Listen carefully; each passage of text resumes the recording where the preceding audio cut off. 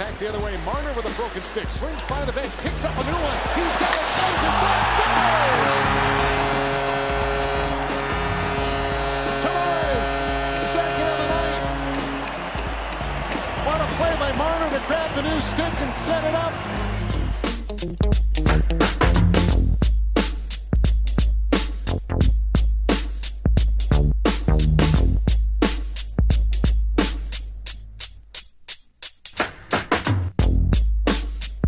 Hello and welcome to another episode of the Two Goons podcast. I'm your host, Nick Bear, back from a summer hiatus with my good friend Evan Pressman. And Evan, my pants are off.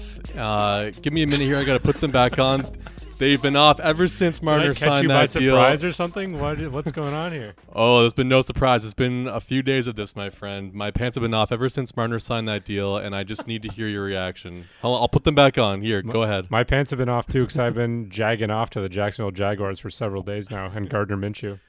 Jagging off to the Jags. Yeah, that's with a G. Just everyone be clear on that.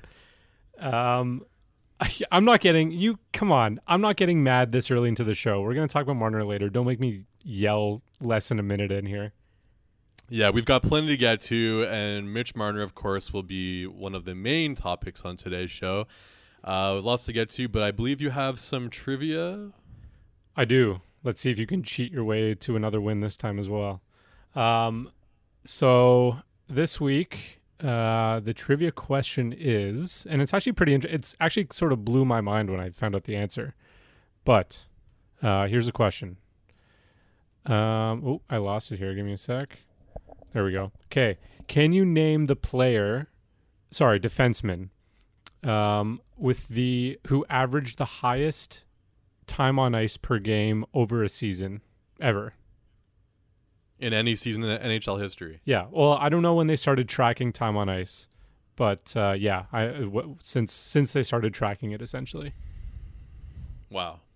Any clue for era, team, nationality? He played a long career and he's Canadian. Okay. So this is average the highest time on ice per game. You're legally not allowed to get it again on the first try. And this is, for a career, average the most time on ice? No, not for a career. For a season. Oh, for one season. For one season. Oh, geez. Okay, well, Ryan Suter, I feel like, was the chalk play, but clearly he's American, so I don't know, Chris Pronger? Okay, can we stop recording? Like, I'm done doing this fucking podcast. That was literally a blind guess. I do not believe you. I don't believe you. Man, I swear to God, how could I possibly Google this? Okay, listen to me. You have gone 3 for 3 on the first try in like 3 straight episodes. Oh my God. Man, come on. Seriously, you gotta that one seems a little easy. If you're guessing Rain Man of hockey trivia. Man, I swear, I guessed that out of thin air. I swear. Do you want to guess the number as well? Okay. Like 29, 20? 30-36. Oh my God. In 1998, 1999. Isn't that insane? So has anyone else ever averaged 30 minutes in a year, though? I don't know. I mean, Ryan Suter was also near the top of my, when I was asked the question, I thought of Ryan Suter as well, and I don't think he ever came close to 30. So that was what year did you say that was? That 99, was 98, 99. So there was I'm sure Ray Bourque had a ton of years where he played a bunch. Yeah. I'm curious. I don't know what the list is, but yeah, over 30 minutes a game. Like that's crazy. And we're talking about regular season. Like, guys playing over 30 minutes a game in an overtime playoff game is a lot. During the regular season, it's unbelievable. So I just quickly looked at his hockey DB, and he only played 67 games that year. Oh, did he? Maybe the two are related here. He played less games because he was like running to the ground, and maybe he has a higher time because he played less games. Yeah, maybe. But do you know what my either way? You know my clue that was going to give it away was? What? Mikhail Grabovski ended his career. I would not have got that. Really? No. I remember watching that game. He high sticked him right in the eye, and that ended it. He played like 3 more games, and that was it. He just concussed him too badly. Wow. Yeah. Well, I don't remember that actually. Good thing you got it on the first try then. Yeah, I guess so. I mean, I could have told you his hometown, Dryden, Ontario. But I would not have got the Grabowski thing. I literally just thought of Canadian long-time playing workhorses, and Chris Pronger popped immediately to mind. Maybe it's the clues that I'm giving you are too easy. Something's too easy. There's something going on here that I don't like. I don't know what to tell you, but that was literally a out of thin air guess. Anyway, all right. Enough about me and my in your idiot savant my knowledge. Yeah, and my giant galaxy brain. Okay, so moving on, we actually have a piece of good news related to the NHL, which is mind blowing, considering the NHL seems to just like fall on its own face every chance it gets. But why don't you tell everyone the good news that they've been aware of for a few days already? Yeah. So in case you guys didn't hear, so there was a labor peace agreement reached between the NHLPA and the NHL. So on Monday, the NHLPA announced that their executive board decided not to reopen the current CBA, which ended in 2020 next year. So that means the current agreement will not expire until the end of the 2021-22 season.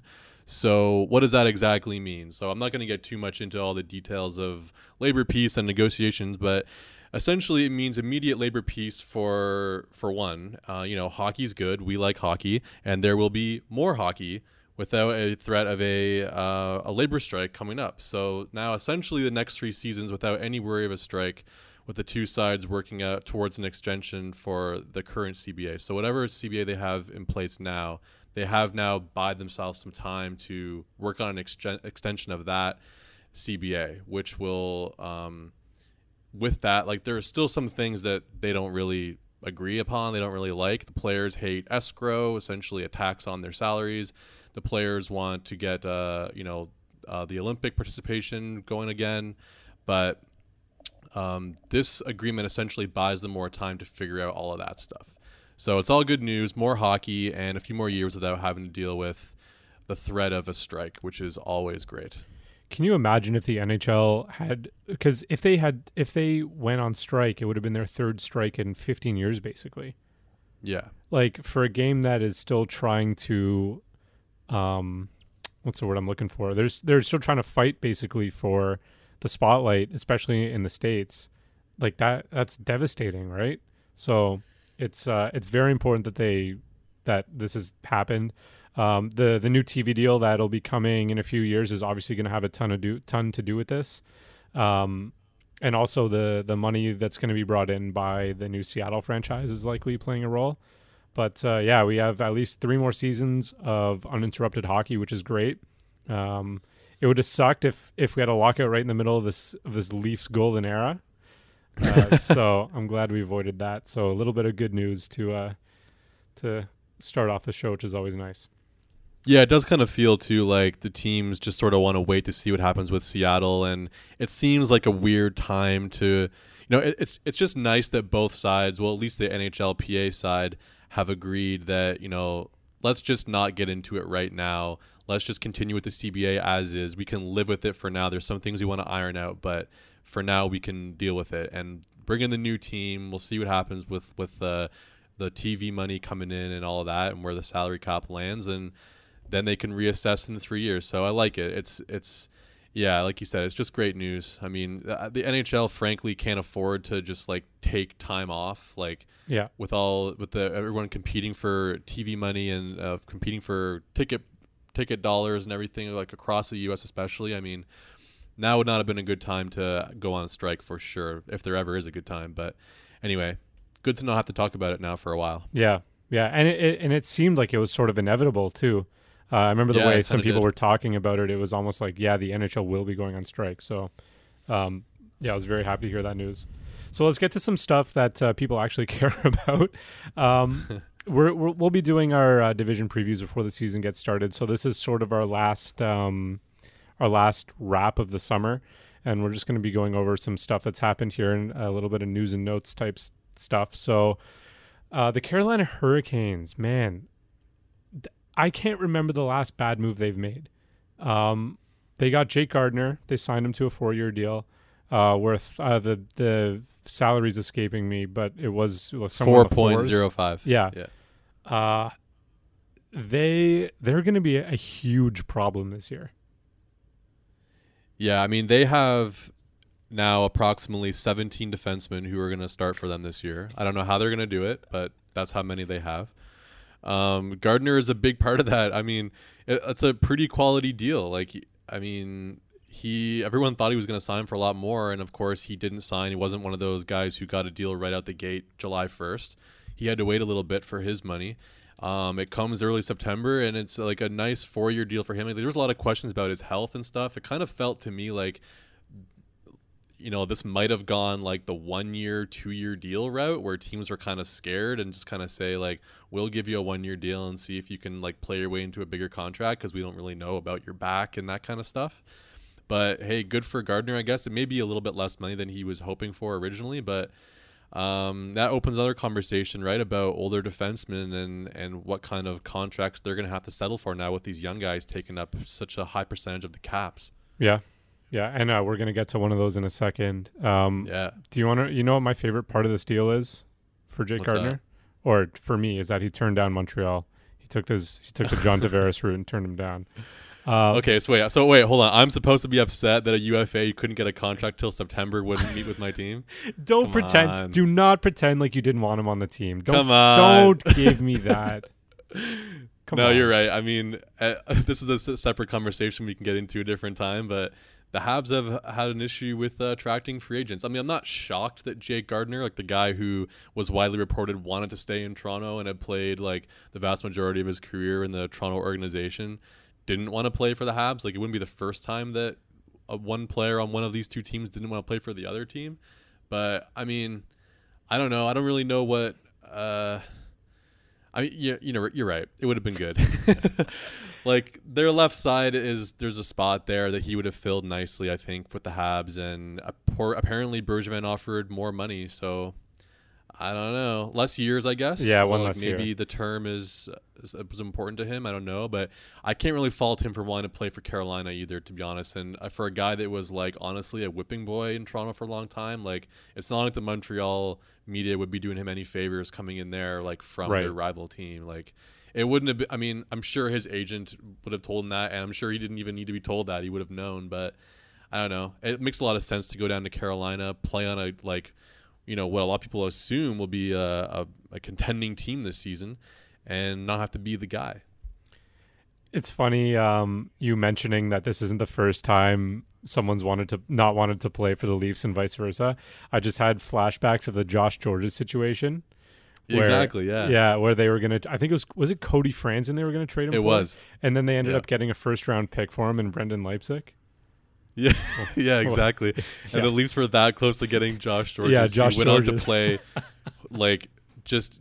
I mean, I love the guy. Like, he was a heart and soul player, one of those like fan favorite type players. But he was never a particularly good player. And when he went to Buffalo after leaving the Habs, that was basically it for his career. I think he played like 3 or 4 more years on like basically not being able to skate. I don't know, like, he played a couple more years probably than he needed to, but yeah, the Leafs dodged that bullet. So Carolina's defense right now, according to Daily Faceoff, their top 6. Jacob Slavin and Dougie Hamilton on the top pair. Jake Gardiner and Brett Pesce on the second pair. And then you have Justin Falk and Hayden Fleury, who, don't forget, Hayden Fleury was taken a pick before William Nylander. Like, he's... I know we like to joke about pedigree and stuff, but like, this is a guy with some serious skill, right? Like, untapped skill at this point. He's still young, but yeah, like they just have so many guys. And we're not even taking into account Trevor Van Riemsdyk. They've got that Roland McEwen guy. They've just got they're what Nashville was. Like, the way we used to talk about Nashville when they got PK Subban is now how we're talking about Carolina a little bit. My pants are off again, Evan. What can I say? I mean, it's they're well off now. This is a good team. I mean, yeah, their defense core is insane. They're all on really good deals. Like, the Slavin deal is insanely good. 5.3. Probably the best contract in the league. Yeah. yeah, like 6 more seasons at 5. Like, that's ridiculous. And yeah, I mean, Gardner ends up being the 4th highest paid guy. He essentially makes the same as Brett Pesce, so like 4th and 5th highest paid guys. The depth is just crazy. It's weird that like they didn't hit on essentially, well, they haven't really hit so far, essentially on 3 first-round pick defensemen in Fleury, Roland McEwen, and Jake Bean. And yet, right, yeah. And yet, the defense is still like ridiculously stacked. Like they're the deepest D core in the league. It's crazy. Well, because they hit on guys like Jacob Slavin, who I believe was taken later, and I think Brett Pesce was as well. Yeah. Right, and Trevor Van Riemsdyk. I guess they got him like in a trade, like when he was sort of undervalued at the time. They've just been able to find these gems while somehow missing on these first round picks. It's pretty wild. But yeah. I mean, they're in a position right now where they're trying to trade Justin Falk, who is like the best 3rd pairing defenseman in the league. Right. So, yeah, exactly. I mean, it's remarkable what they've done. And I just want to give a shout out to Eric Tulsky, who is, I mean, very likely pulling the strings back there in Carolina. Every move they make screams him. So and it doesn't really go unnoticed. So good for him and good for them. And I think they scare the shit out of me. And I think they're gonna have a bunch of success again this year. So sorry, no, go ahead. No, go ahead. So you mentioned paying older players a few minutes ago. Next thing I want to talk about, Jared Spurgeon is probably one of the most underrated players, certainly one of the most underrated defensemen in the league. He never really gets talked about, but he's really, really, really good. And I guess the Wild don't really underrate him because they signed him to a 7-year, just over $7.5 million.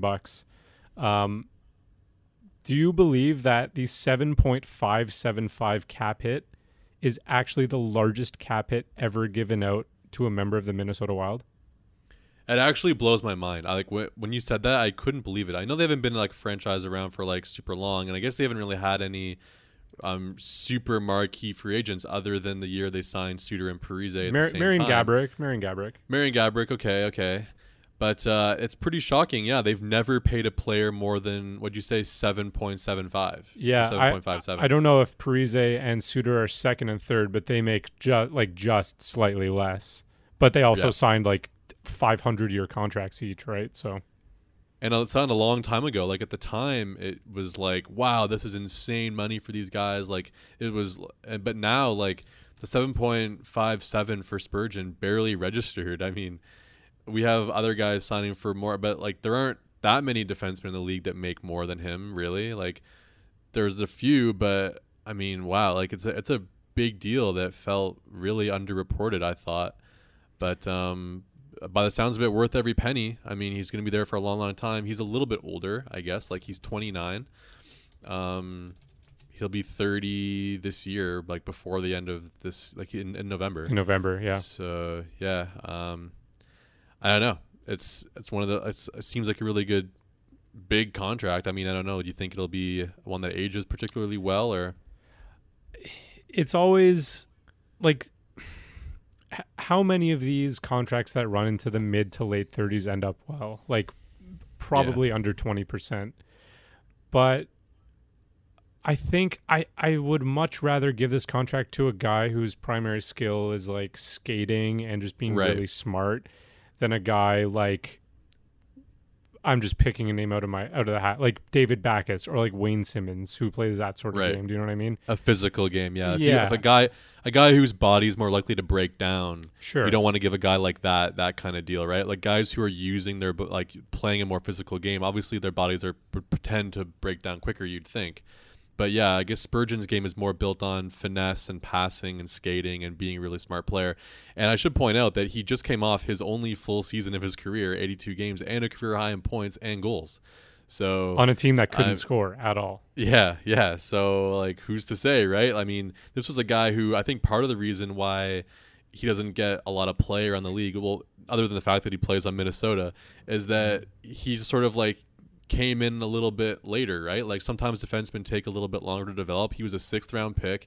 He's not like he's played internationally or anything like that, like World Juniors. Like you would have had to have been following this guy as a fan of the Wild or just like a really, you know, in-depth hockey fan to know who he even was like 8 or 9 years ago, right? But now he's quietly built the last 6 full seasons into like, you know, a really quality career and now a really good contract. Yeah. And it's also Bill Guerin's first big, I mean, like his first actual move as GM as well. I guess we didn't really touch on the Paul Fenton stuff, hey? I think we sort of, that situation was absolutely bizarre. I'm assuming. Man. Did you read the piece in The Athletic by Michael Russo? I did. I read the Russo piece. Yeah. Like, and if you haven't, anyone out there listening, you definitely should, because it really goes into detail that you don't see, the sort of inside access to a team's front office that you rarely get a look at. And some of the stuff this guy was doing it was almost just like death by 1,000 paper cuts, eh? Like he wasn't doing anything super, super offside or bad, but there were so many little weird bad decisions that it just like this is what a bad GM is, essentially. It was a portrait of a terrible GM. This is what a guy who's a bad GM does. They don't necessarily make crazy, big, wild moves, but consistently making bad decisions over and over and over, how small they may be, it will get you fired. Yep. The thing, tell me either I didn't see anyone talking about this, which is why I feel like I must have read it wrong or must be misquoting it. So tell me if I'm wrong. But the thing that stood out to me the most in that story was the part about how David Poile endorsed Fenton because they wanted to get rid of him. Am I making that up, or was that in the story? I believe that was inferred. Yeah, that to me was that was insane. A very interesting. Yeah, like the Predators sent the Wild a Trojan horse. Yeah, they sent an executive to the Wild, like knowing that he would fuck up, so that it helped their team. Like that is some next level voodoo Bill Belichick shit right there. That is like. That is awesome. That is galaxy brain high level thinking, if that's the case. I mean, good. I hope it's true. I really hope it's true. I didn't see anyone talking about it, and I thought of all the things in that story, which is one of the most incredible things I've read on The Athletic, which is saying something. I thought that was the thing that stood out the most to me, and I felt like no one even blinked an eye. I thought it was crazy that they just like it was a Trojan horse. Exactly, that's the perfect way to put it. Yeah, I'm not sure anyone else I saw who commented on this story even mentioned it. So, yeah, I mean, people were just talking about... in fact, I saw people sort of questioning like why he was even fired, because there wasn't anything in there that was like really, really damning. Except, I don't know, that wasn't really the point to me. It was just that this is just like... It's just constant incompetence. And the fact that he made people miserable. Yeah, exactly. And just a terrible fit with the organization. And yeah, exactly. So a poisonous work environment coupled with you just being bad at your job, like it was a no-brainer firing to me. Yeah. And you also have to really respect the Wild for pulling the trigger so quickly, because I feel like a lot of franchises would have just sort of sat around and maybe, I mean, what's the term I'm looking for? Is it sunk cost fallacy? Sunk cost fallacy. Yeah. I feel like a lot of teams would have just sort of, and hawed about it and let it drag on longer. So good for them for you know what? It's embarrassing, sure. But they did the right thing, clearly. And like by all accounts, Bill Guerin is a good candidate to lead their team, so good for them. Yeah. And he's clearly values Jared Spurgeon, who I think is a great player, so maybe they're finally on the right track, because they are just the most irrelevant franchise to me in the NHL. Yeah, they have been for some time now. Yeah. That's a good point about the sunk cost as well. I mean, that is something that is rampant across professional sports. And when teams, whether it's with a player, a coach, a GM, what have you, where teams get locked into thinking that they have to just justify their decision by sticking with somebody despite it being bad for their organization.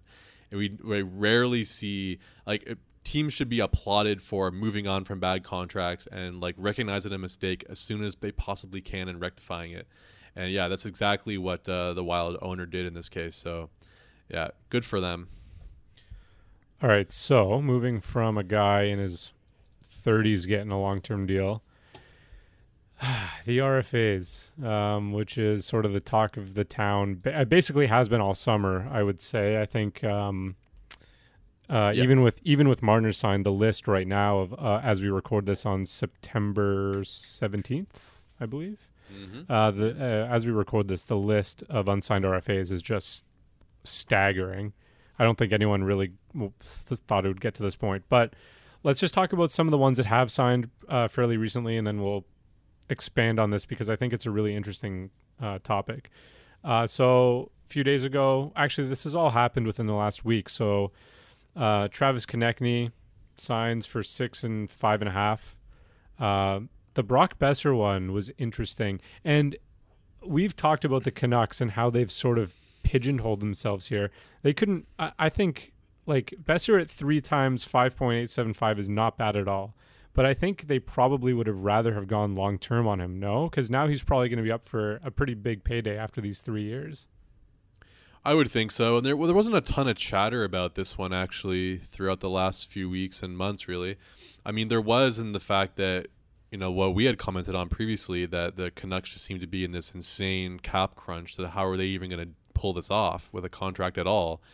But yeah, I think you're completely right. Like, if I were them, it would have made way more sense to try and get this done on like a 6-year deal, like what Konechny got, right? Like that's a way more team friendly deal. Because I don't know what Besser's making in his final year. I can quickly see, but whatever that qualifying offer is, it's 7.5. So I mean, yeah, he potentially is due for an increase on that, right?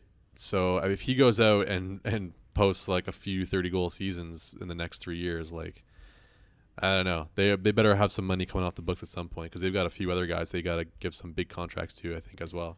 Yeah, maybe signing Antoine Roussel and Jay Beagle, shocker, wasn't a good idea. Who knew? Yeah, shocker. Yeah, and trading for JT Miller.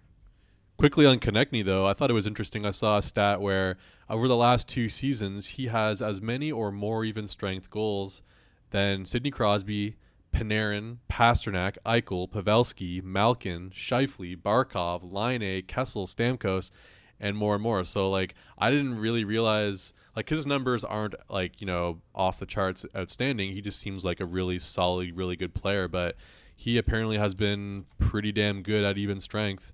And so that made that deal look even better to me. That's actually shocking. Yeah, I did not know that at all. I mean, he's like, just looking at the standard stats, like 22 years old, he's got 2 basically 50-point seasons under his belt. Like, he's a really good player. I didn't realize he scored. Like, scoring goals at even strength is basically the most valuable thing you could possibly do.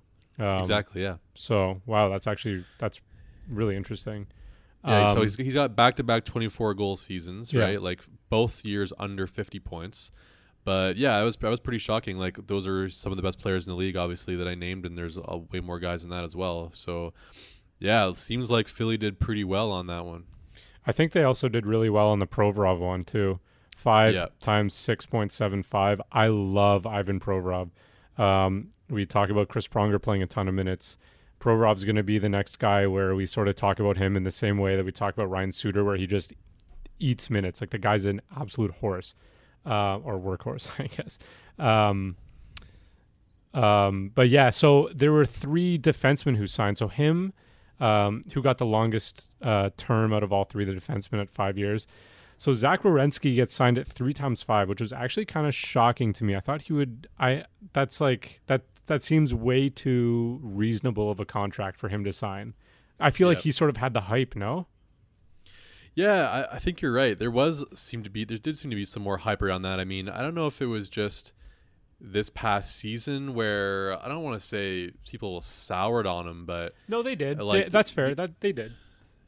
Okay, because I mean, last year it was almost like this guy's a second coming. Like, this guy is the next superstar defenseman, right? Like, he was coming off of back-to-back, like, really solid years to start his career, and then he didn't, like, necessarily take that next, like, jump into the upper echelon of defensemen, maybe.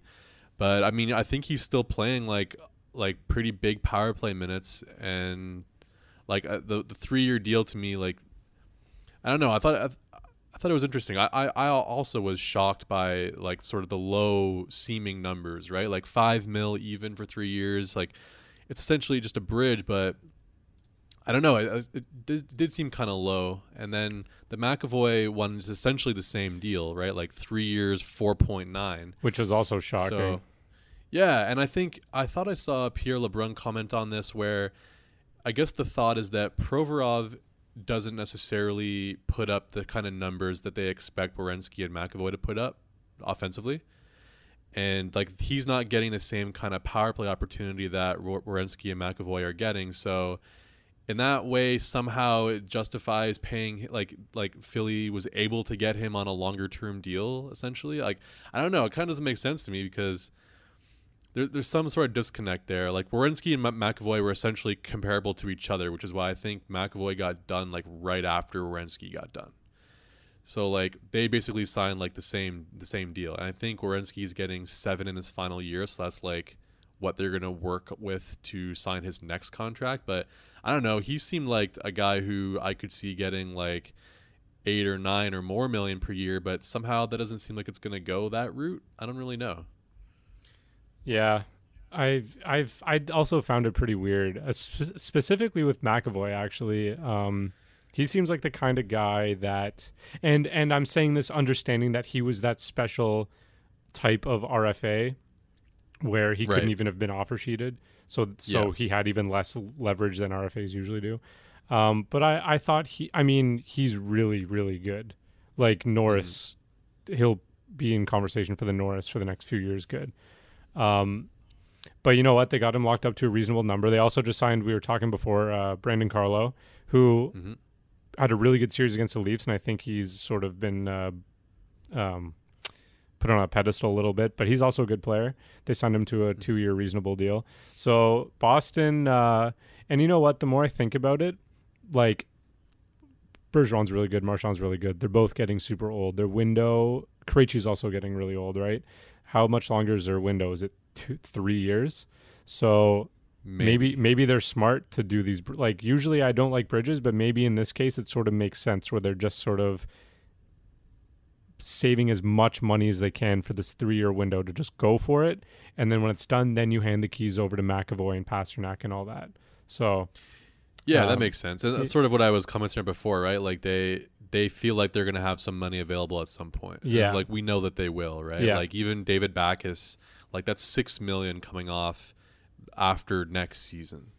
So like, such a horrible contract. which is insane. Yeah. Crazy. But like, at some point Zdeno Chara won't be around anymore. And yeah, like these younger guys they'll take the reins of the team, I guess. And they'll have to pay, like DeBrusk and Heinen and all these guys will get new contracts at some point. Do you think that I feel like we've seen a lot of guys specifically this year sign right around the beginning of training camp, and I think a lot of them, of course, they're going to say, I don't want to miss training camp, whatever. But I really believe them, and I want to get your opinion on if you think the Nylander situation from last year is sort of having a ripple effect in that kind of way, where players look at what happened with him. Yeah, he held out and he got the money he wanted, which I think we're going to get into the Leafs here. I think it was a fine deal, but he held out, got the money he wanted, and then came back. And you can't do that. I think if there's a very rare type of player that can sit out the time that he sat out and then come back and play well. So do you think that what happened to him is sort of influencing the decisions of today's RFAs? Yeah, that's an interesting point. I mean, I thought I heard that raised at some point recently, where the thought with Nylander had always been, at least the narrative around like the Marner contract, et cetera, was like, well, if Nylander sat out and got his money, then why shouldn't anyone else? And that's a valid point, right? Like Dubas eventually did give Nylander probably essentially what he was asking for, and whether or not it was a fair deal, like doesn't really matter, but the fact is that Nylander got a good deal for himself by sitting out. But it's interesting, yeah, that players might look at that and say, hey, but then he came back and was bad. and it was basically a waste of an entire season. Like, I don't necessarily want that to happen to me either. So yeah, I mean, I guess it's possible. I mean, I feel like to get to this point, these guys are all super confident in themselves for the most part, and that they like really believe in their ability and that they can play if like, you know, play well. Like, these guys are all high level athletes, and I don't know. I'd be interested to know on a case by case basis. I'm sure maybe it did creep into the minds of some of these guys, right? Like, it's an extra bit of motivation, and not necessarily that Nylander was the reason, but just that logically you don't necessarily want to miss games if you don't have to, right? Like, you want to be on the ice, you want to be with your teammates, you want to be good to go and play a full year, and playing hockey is what they do for a living, and playing well is what keeps them employed for long term, right? Like, these guys are all like in their early 20s. Like, they're planning on playing like 10 plus more years, not just through this next contract. So like, it makes sense that they'd want to just play as much as possible, right? But yeah, no, maybe that creeped into a couple of these guys' mind. Like, maybe I should just get this done and get in here. I don't know how it couldn't, to be honest. I mean, it was one of the at least here, it was one of the dominant storylines basically, and up until he signed, and then even after he signed. And I think honestly, I think players are scared shitless that could be them. Like, Braden Point right now is probably thinking, man, this team could win a cup. If I could sit out and get my money, I mean, their situation's a bit different, but take him, for example. Like, he could sit out, get his money, and if he comes back and he's not the player they need him to be, he's going to be hated there because they're in a position to win a cup. They need him. He's a pivotal part of the team. And if he sits out a month or 2 months and comes back and isn't up to speed, I really think that it was sort of a warning shot last year what happened. And I would be surprised if almost every RFA still left hasn't really considered that and have basically thought of caving just because they don't want that to be them, right?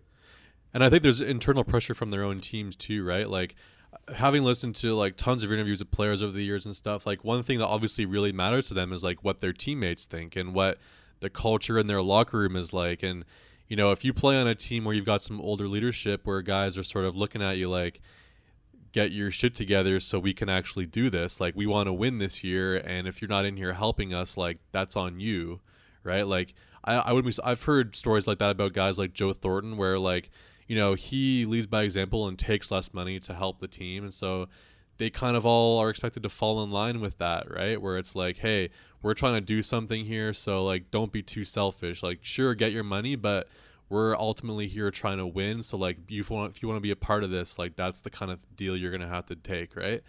And yeah, like, it's all kinds of pressure for these guys to get into camp and get their deals done. I agree, but at the same time, I also think, and we're seeing this a lot with other sports specifically, I think other players also respect the hell out of players who just want to make their money.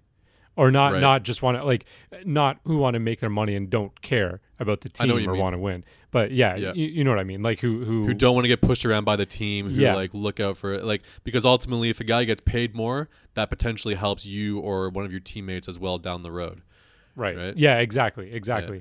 And like, the PA is obviously pushing for them as well. Like, there's as many things as there are as many things that are pushing against them to sign and to pressure them to sign, there's just as many sort of telling them, keep going, we're with you, you know, go get your money. So fair enough. It's fascinating though what's happening. Like, we might as well get into the Marner stuff now. But the Marner stuff is part of this bigger, much bigger picture right now, which is RFAs used to get pushed around. They used to basically take what they were given, and that was it. And the Marner contract was a pretty big fuck you, honestly, to the NHL. And I think we're going to see a lot more. Like, I think the days of just of teams being like, you're an RFA, you have no leverage, you're not going to get an offer sheet, here's a contract, sign it. I think that's over, honestly. Yeah, it's interesting because, we just talked about several players that got pretty team-friendly deals. Yeah. Who essentially signed these bridge deals like the way that the RFA process was intended, right? They didn't get crazy numbers. And like, I don't know, maybe it's just Mitch Marner and Mitch Marner's dad and Darren Dreger who were pushing this whole fucking thing. But but he does he not, like, I'm not just saying this as like a Leaf hater, but like, was he not the only guy that like didn't really take a team friendly deal so far? And to be fair, there are other guys out there. Like, I don't know how long Matthew Tkachuk and Mikko Rantanen and Braden Point are going to be holding out, and they may end up getting monster deals, and they may end up sitting out lots of games. I mean, I don't really know, but so far the guys that signed, like, they all seem to be like pretty reasonable. And Marner was almost like he was just negotiating like against himself and against Austin Matthews, like, because the other players who were RFAs this year, like, they didn't really seem to fall into his stratosphere. So do you want to get into the Marner stuff now? Because I think we're already knee deep, my friend. Okay. You know how I feel about the contract. Anyone who follows me on Twitter knows how I feel. I think it's garbage what the Leafs did, honestly. And I love Kyle Dubas is my dad. I love Kyle Dubas. But they caved. They caved so hard, and it's bullshit. And yeah, you're right. Other guys have taken, like, the McAvoy, Provorov, all those guys we talked about. Super fair deals. Fair deal. Yeah, they're fine. There's nothing wrong with them. Do I think Matthew Tkachuk's going to get paid and is probably going to hold out till he does? Yes. Same thing with Point. Same thing with Rantanen. It's probably going to happen. However, this Marner situation was so ridiculous. Like, the whole thing was so it was just insane. Like, the fact that the Marner camp negotiated through the media from the beginning. As you mentioned, they basically used Darren Dreger as as their mouthpiece. This whole thing was great, and the fact that he was comparing himself to Matthews as a playmaking winger, comparing himself to the best even strength goal scorer in the league.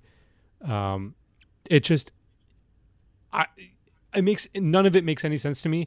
And the fact that they caved and he's still making 10.9, and apparently he's unhappy with it, or like he's not comfortable with the fact that they settled for that.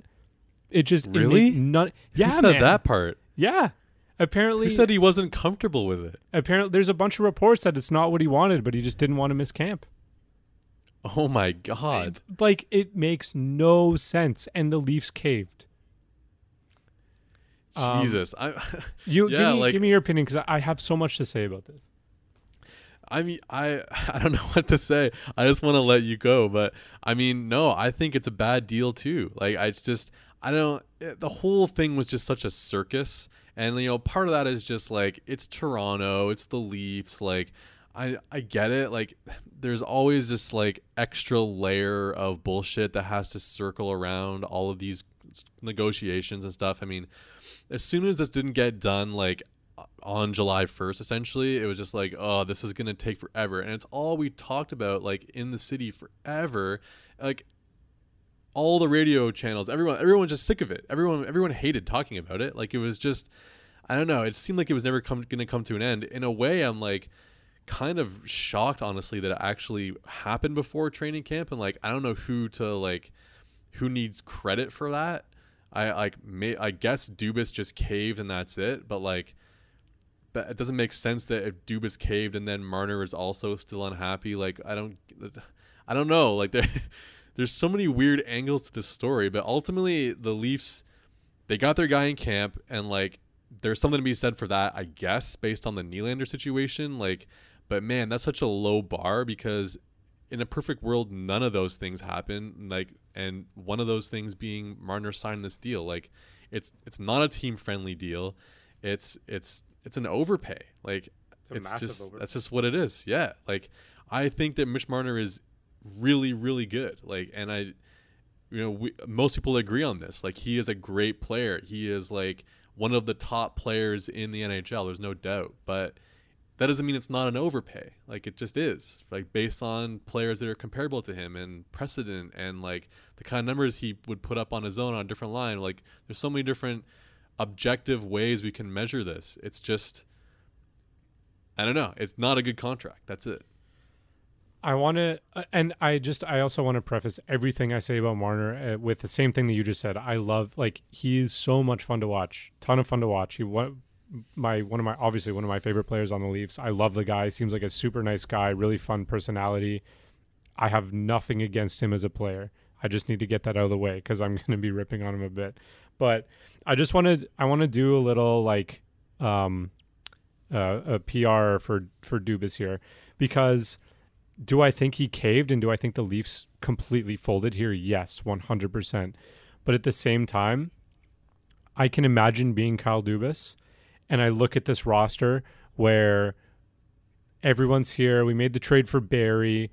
We've got rid of some bad deals. Matthews is a year older. Nylander's coming into a full camp. We've basically, the only thing not set in stone is Marner. This might be the best chance or the best roster they have for the next foreseeable future, specifically because they might not even be able to keep either Barry or Muzzin, let alone one of them. They're not keeping both of them. And they're obviously going to have cap problems down the road, regardless of if Marner signed for $9 million or $11 million. So I think Dubas probably looked at this, said, this year specifically, we have a really, really, really good shot to win. What's it worth to, and especially seeing what happened with Nylander last year, what's it worth to sort of jeopardize that to save $1 million, $500,000? And as much as I want them to drive a hard bargain, and I really want Dubas to win a negotiation here, because if we're being honest, he hasn't. He hasn't really won any negotiation so far. And as much as I really want that, I can see from his perspective why he's like, we just need to get this done. And if we win a cup, no one's complaining about him making nearly $11 million. Yeah, that's for sure. I mean, I can't believe I'm going to defend Kyle Dubas, but like, did he not get pretty good deals with Johnsson and Kapanen as well? Yes. So I really like the Kerfoot deal they signed this summer. That too. I liked the Kapanen and Johnsson deals. Yeah, but he, like, Nylander with the big boys. Yeah. I have no problem with the Nylander contract. 6.9 for Nylander is completely fine. I have zero problem with it. It's just the fact that it took until December for him to get a number that he should have got from the beginning. I think that should be the narrative around Nylander all the time, is that it wasn't that it was a bad contract. It's that's how the contract got signed. Yeah. It's how he went about his business. It's set as such a bad precedent and standard for the rest of the team. Yeah. Right. And then he just like burned a year on Nylander's career as well in the process. Like, yeah, it was just a bad situation, not necessarily a bad number in the end. And the Matthews contract, I personally don't really have a problem with it, but it sort of just seems like he said, what do you want? We're going to give it to you. You want 5 years and 11.6? Sure. And I understand you can't really say no to those guys. But still, like, that isn't exactly a win either. And this sure as hell is not a win. So he does have a reputation, at least at this point, as his major flaw is he's had a tough time negotiating big contracts. Yeah, he's done a ton of good work around the edges. But and there's a Tavares deal as well. Yeah, but it's also, which is a UFA deal that, like, you know, he got market price, whatever. He apparently took less. Like, I get it, but like, he also signed that deal. Like, I don't know, that it doesn't. I don't think anyone should suggest that he shouldn't have signed that deal. It would have made life easier now, obviously, but like, then the team wouldn't be as good. So if you have a chance to sign John Tavares, you take it 10 times out of 10. There's no way you pass on that. Especially if he really wants to play for your team. I mean, he left $2 million per year on the table with San Jose. Yeah, and as much as he has complimented Dubas on the presentation he put together, like, I would say that the $11 million is a win for the Leafs considering what he left on the table. But I don't think that was. I think he just really wanted to play for the Leafs. Do you know what I mean? Yeah. Like, I don't think he was really persuaded to leave that money elsewhere. No. But yeah, this situation is just so frustrating, and it just, yeah, and like the whole thing with his dad, And do you remember the Athletic article that came out earlier in the year about his dad complaining that Mitch wasn't in the conversation to be the captain? Yeah. Like, it's just so That was bizarre. such a weird wrinkle. There was such a weird thing recently where, what was it? Someone reported that they didn't want to announce the captaincy because it would affect the negotiation with Marner. Like, what? Yeah. I couldn't believe that. I'm like, how sensitive are these guys? Like, that stuff is so like annoying to me just to read. Like, I can't believe that honestly Mitch Marner has like that thin of skin where like them naming Auston Matthews the captain, for example, would have an effect on like the negotiation. It's just so ridiculous. Well, and it makes sense though, considering it was reported that like he was basically comparing himself to Matthews the entire time, right? Yeah. So it would make sense that he would be kind of pissed off if he was named the captain. But I mean, like, come on, man, grow up. I know. That's the thing.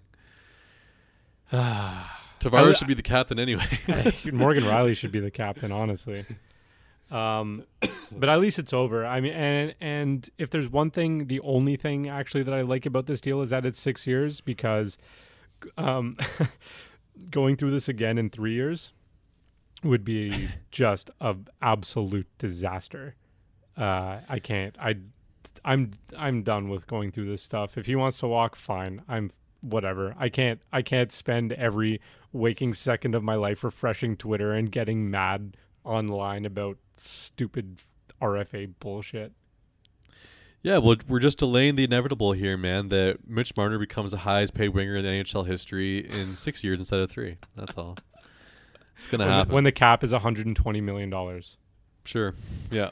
And he's making $19 million a year. And Paul Byron is signed. They freshly re-signed him to be their top winger for 5 years and $4.5 million. Yeah. Well, Jonathan Drouin will be long gone at that point. So. Yeah. Retired. If Marner scores 100 points this year, I even think if he scores 100 points, it's still an overpay. I don't think there's any precedent for what he took. But at the end of the day, he's in camp. He's a really good player. The cap hopefully will go up. Is it the end of the world? No. Does it suck? Yeah. But again, if they win, everything is fine. No one remembers this if they win. Yeah, and this honestly kind of seems like you said, the year to do it if it's going to happen at all, right? Or, I mean, at least until some of their younger guys develop as well. Like, they're going to need Sandin to come in and be really good, which it looks like he will, for cheap on an ELC.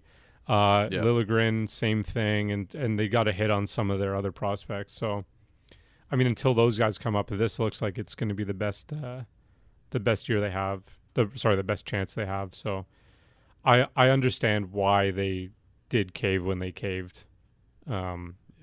It's just a shitty situation all around. Yep.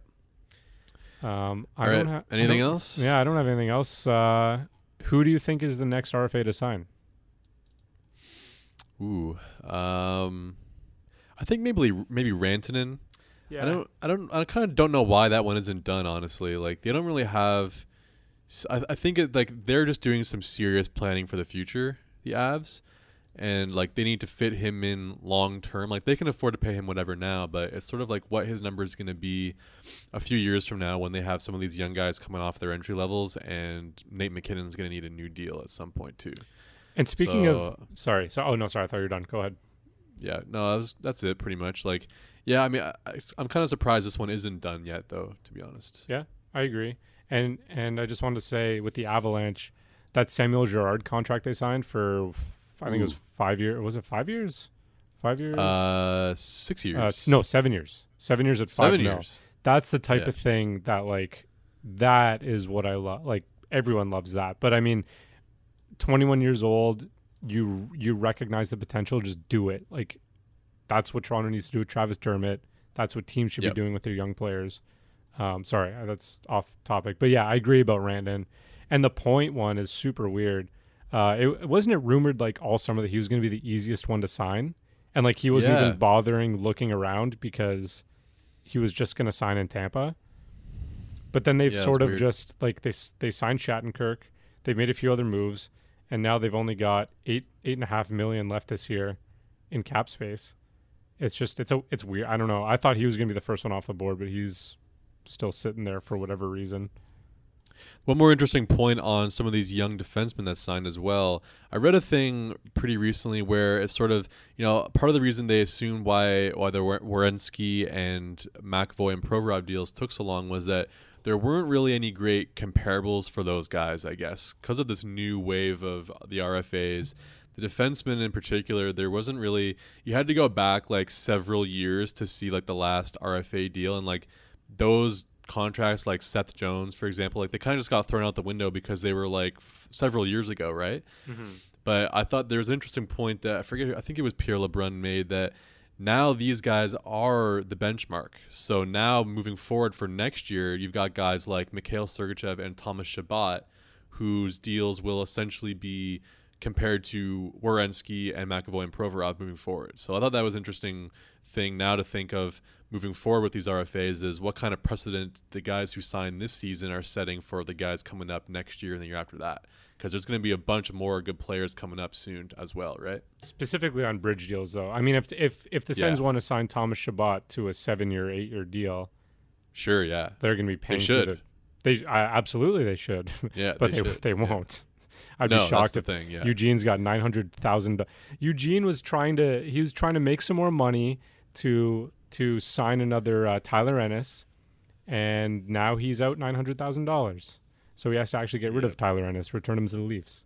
That story was hilarious, by the way. That was sad. That was almost just sad to read. Yeah, for anyone who doesn't know, Eugene Melnyk lost $900,000. Didn't lose. He owes is it that he owes a casino? Yes. Yeah, owes a casino $900,000 in gambling debt. So that he put down in one bet. This was the funny part of the story to me was that he betted in roulette on evens, and the roulette, like the table rolled a 0, 00. So they like dragged him out of the place, and he was like arguing that 0 is an even number. And that's why it was like he demanded his money because 0 is an even number. Is that a real thing that actually happened? Apparently that's fake. I don't know. Someone said so. Apparently that was fake. I don't know. I don't know if any of this stuff of him gambling the money away is real, honestly. But it's kind of shocking that like you read that and you're like, oh yeah, like I could see Eugene Melnyk doing that. Like that this seems legit. It was like that Kawhi Leonard Apple Time story that came out a few months ago. Do you remember that one? Yeah. And it's just like, I could see him doing that. Yeah. That's funny. Oh man, Eugene. I hope he never sells the team. Honestly, he's just too much. He's so entertaining. I love him. Yes, great radio fodder. Yeah, absolutely. That's it for me. I don't know. Do you have anything else you wanted to say or plug or anything? No, that's it. Although I think we have potentially a new sponsor coming up that we can tell people about at some point soon. A newish, I guess. Newish, old. It's like reconnecting with an ex. Yeah. But yeah, well, I mean, an exciting announcement for us coming up. Hopefully we can help you guys out in the process with it. But yeah. We will be doing, I don't know if it's going to be 4 separate episodes of division previews or 2 episodes of 2 division previews each, but we will be getting to that before the season starts. And then we're ready to go. Finally, it seems like summer went by so quick. I'm ready to get back into things here. Yeah, me too. Pretty excited for the season. Got some exhibition hockey on tonight. I didn't really watch the Habs preseason because I feel like it's just a money grab, but I'll be looking at the highlights, and I saw some nice goals. It's exciting to see hockey. So make sure you watch Sportsnet only. Yes. Yeah. Sure. Thank you. All right, that does it for us. You can find us on Twitter at 2goonspod. You can follow me at @E_Pressament. Thank you for listening. Go Leafs go, and we'll be back with an announcement soon. Thank you.